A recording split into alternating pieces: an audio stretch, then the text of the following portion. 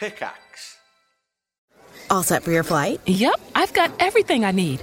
Eye mask, neck pillow, T-Mobile, headphones. Wait, T-Mobile? You bet. Free in-flight Wi-Fi. 15% off all Hilton brands. I never go anywhere without T-Mobile. Same goes from a water bottle, chewing gum, nail clippers, okay, passport. I'm gonna leave you to it. Find out how you can experience travel better at T-Mobile.com/travel.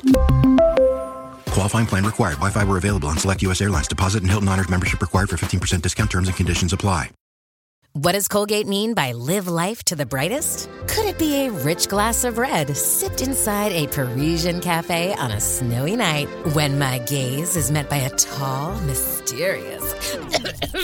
I mean, brushing is directed with Colgate Optic White Pro Series toothpaste gives you a visibly whiter smile in just 3 days, so you can live life to the brightest and finish that glass without worrying about teeth stains. Colgate Optic White. Find it at all major retailers.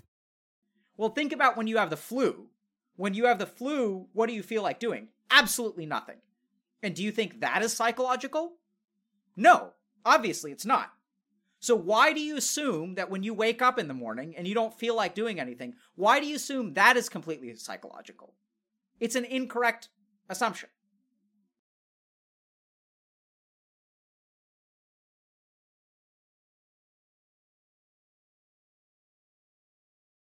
How can I help a friend who went through therapy and medication and find it isn't helpful? So like you guys have to understand that you know, as a friend, you guys are not responsible like for someone else's mental health, right? So like you shouldn't be, they're buckets, like in terms of what therapy and medication are supposed to be helping, you should not like put yourself in that same bucket. So the support that you can provide a friend is the support that a friend provides and shouldn't be a substitute for therapy or medication. Practically, what you can try to do is maybe help them find like a different therapist or psychiatrist or psychologist. So you can help them in terms of like, you know, like helping them find help and being supportive and baking them cookies and calling them when they're feeling down and talking to them and hanging out with them, getting them out of the house, visiting their Twitch stream and telling them to meditate when they get upset.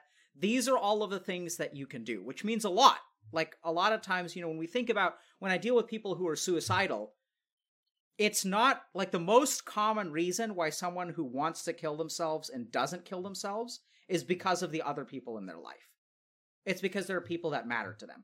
They themselves are willing to kill themselves for their own sake. It's just the other people in their life that are important to them that they don't want to hurt that keeps them struggling and wanting to live.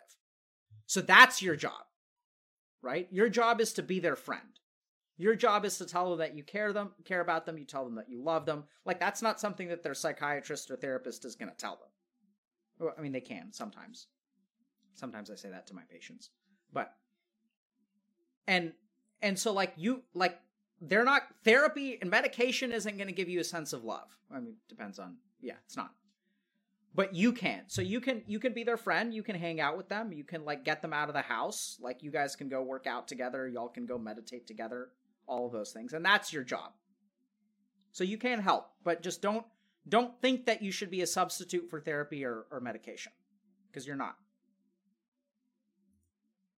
Okay. Why does my depression get worse when I find out someone who I don't know dies, such as Juice WRLD today, who I'm not a huge fan of, and a girl from my hometown? I mean, the short answer is that I don't know. But what I would say is that, like, much like Gork, so if we think about Gork's problem is like he has a certain belief that's internal, and when the rest of the world hops onto that belief, like he's totally fine with it, right? Like, so he, when his Twitch chat gets angry at him, he like, that affects him. So like, it's kind of like you have certain vulnerabilities that the rest of the world is going to kind of tap into. And so I would say that in your case, you know, you have some vulnerability about the world being like full of, you know, like is like a hopeless place. It's not just about you, but that there's like sadness in the world or something like that. And anytime the world kind of corroborates that message, the feelings within you return. So I want you guys to think about depression a little bit like PTSD, in the sense that, you know, there are certain things that trigger PTSD, and there are certain things that can trigger depression. And triggering isn't just a part of deep PTSD, it's just a part of the way that the mind works. Like when I walk into a bathroom, so I don't know if you guys have ever had this happen to you, but when you really need to use the bathroom and you walk into the bathroom, like if you're in a public place and all the stalls are occupied, your need to go to the bathroom gets way, way worse. It's like you could hold it in, but the second you get into the bathroom, you need to like really, really, really go, right? So it's like your body and your mind are responding to the external world, and they're triggering you to need to pee.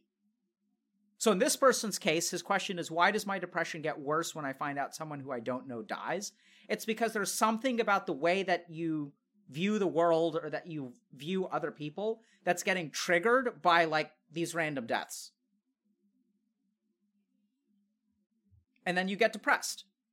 So like that has more to do with the way that your mind, it's like a bias. It's like a way that you look at the world. So I don't know where that comes from, but the question is like, why does it matter to you? You know, let me think about this.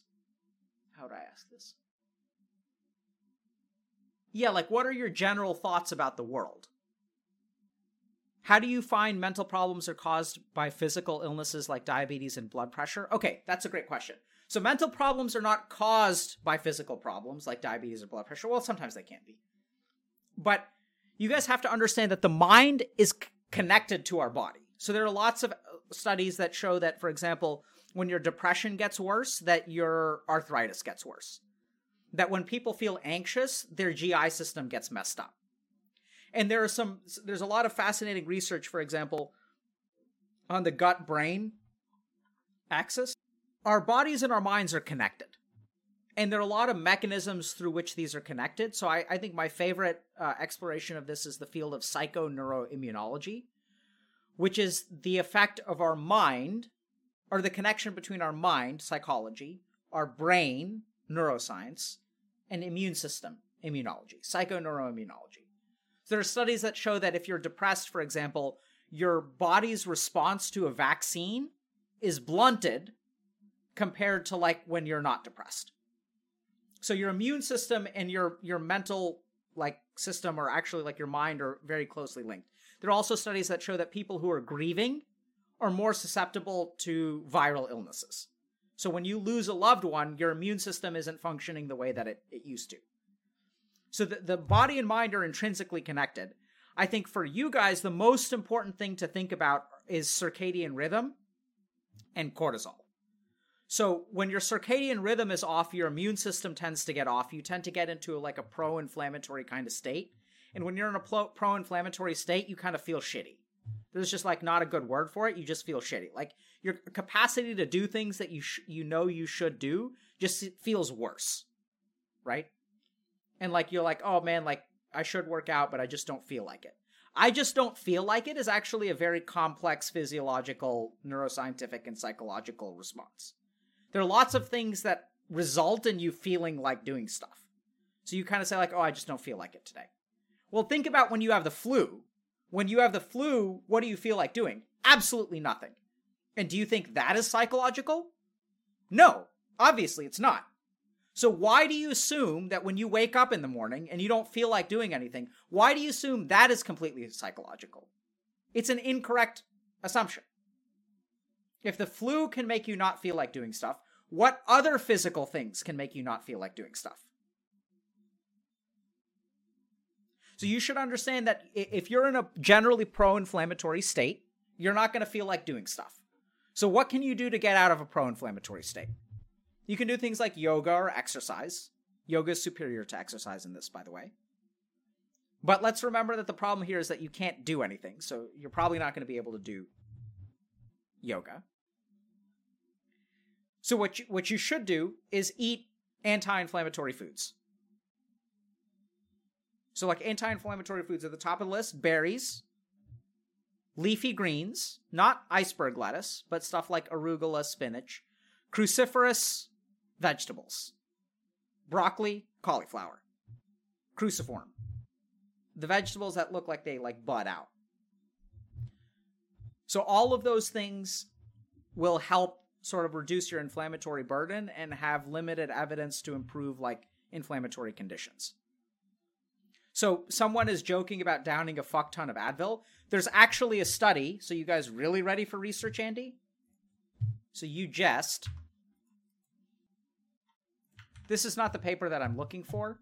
I have a better one. I just can't find it. But that's a meta-analysis. It's just old. There's a recent study. I don't know when. There was a very good study that came out within the last year showing pretty good effects of using anti-inflammatories to treat depression. Right? But absolutely. So I don't think you should take Advil if you're depressed. But it's ibuprofen. Did stream die for a second? I don't know.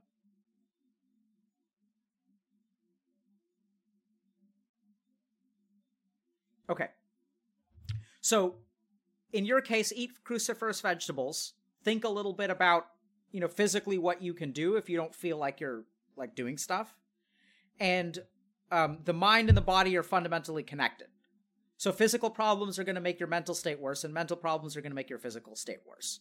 And the cool thing is that since both of them are connected, you can do meditation to improve your rheumatoid arthritis. You can do meditation to improve your blood pressure. And you can do physical stuff to improve your depression. You can eat different things. So that's cool, right? Like you don't have to actually you don't have to fight the depression in the mental realm alone. You can actually just do physical stuff and your depression will improve. Your anxiety will improve. Okay. What's the difference between a psychiatrist versus psychologist versus therapist? So a psychiatrist is a medical doctor. So I went to medical school and you learn about the physical body. So like as part of becoming a psychiatrist, I worked in the ICU of a hospital. So I deal with people who are like, have septic infections and have heart attacks, strokes. You learn how to treat diabetes. You learn how to treat high blood pressure. You learn how to treat physical stuff. So you're a medical doctor. You even spend time in an operating room, like doing surgeries. So that's a medical doctor. So a medical doctor who specializes in the organ of the mind. So remember that medical doctors specialize, or many of them do. Right? So you have like pediatricians who specialize in kids. You have obstetricians or gynecologists who specialize in pregnancy and female health. You have surgeons who specialize in surgery. And then you have psychiatrists who are doctors who specialize in the mind. A psychologist is someone who studies the mind exclusively. And the training for psychologists oftentimes have a lot more research involved. So they learn a lot more about science and research methodologies, at least in the US. Because it's a doctor of philosophy, usually. So it's a PhD. And that's like a research degree fundamentally. You can get a PhD in psychology, or you can get a PhD in like electrical engineering or computer science. So it's an academic degree that with a particular focus in the mind. So a therapist can be, at least in the United States, can be many things. So a psychiatrist can be a therapist is someone who does therapy, or presumably psychotherapy, because you also have physical therapists, right? So a therapist is someone who does something called like psychotherapy, usually. They're like a counselor or a therapist. And they can have a variety of training backgrounds. So a social worker in the United States can be a therapist. A psychologist can be a therapist, and a psychiatrist can be a therapist. The difference is that their training is different. So as a psychiatrist, I went to 4 years of medical school and then 4 years of psychiatry training. A psychologist usually trains for between 5 and 7 years with like a 1-year postdoc. It depends on how much research that they do. And a social worker trains for like 2 years in the United States. So their training levels are going to be different. Their backgrounds are going to be different. A psychiatrist can prescribe medications. Most of the time, psychologists cannot, because medications are like a physical substance that you put in your body and may interfere with other medications. So that's the difference. Okay, so what exactly? I see a couple questions about procrastination. Quick question: how often do you plan to do retreats, and will you do retreats outside the U.S.? How often do I plan to do retreats? I don't know. We've had one retreat. That sort of happened like last minute. I was just like, hey, we should have a retreat. And our community was pretty small then. It was like maybe 100 people or 150. And about a dozen people showed up, and it was great. Like we had about 12 to 15 people who regularly showed up on our Discords for like group, like we would work through stuff together. And so like half of them came to the retreat. And so our active community was like 15 people. When are we going to do another retreat? As soon as possible. And will we do retreats outside the US? I certainly hope so. So all that stuff takes like money and funding and time. So I can pay for, one retreat a year, like out of my own pocket. But as we make money on stream and as you guys like sub and all that kind of stuff, like that's all going to go to the retreat fund. And we're probably going to do another retreat in the US, but it sounds like we need to do a retreat somewhere in like Northern Europe or Scandinavia. Because half the people on stream are from like the Netherlands or like Denmark or whatever. Like Finland, like. So, yeah, send us your Amazon Prime subs. So we want to do more retreats for sure. So I'm just already, I'm thinking if we do one internationally, it's probably going to be somewhere in Europe. Okay, so there's something about expectations, procrastination, commitment long-term, autobiography.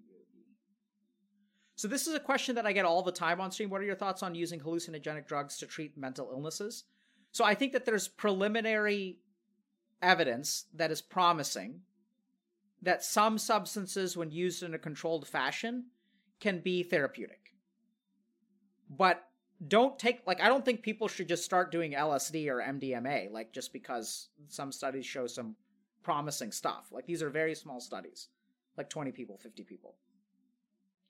And I think it's like, if the evidence supports it, I'm open to it. But I think that it's too preliminary to really tell what's good or what's safe or what's reliable.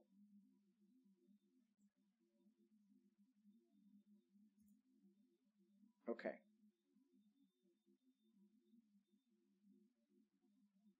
Oh, this is a cool question. I like this question. Okay.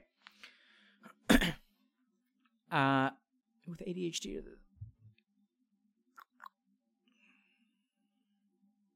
committing long term. Okay, what do I think about gene sight? That's a very specific question. So let me just ask this one. Then we're going to switch to meditation, okay? So last mental health question. Let me just scan real quick.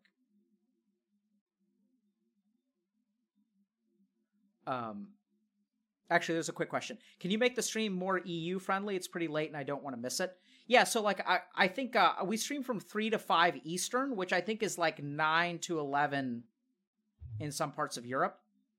And I will do my best to make the stream as EU friendly as possible, but I have a job and have 2 kids and things like that. So like there are some,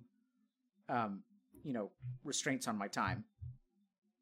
Yeah, I know it's 3 a.m. like where you guys are in Europe right now, but we have a stream that normally starts 5 hours before now. So 2 a.m. means that it'll be like 9 p.m. your time, right? So, and I'll try to stream earlier in the day. Like I'll keep that in mind.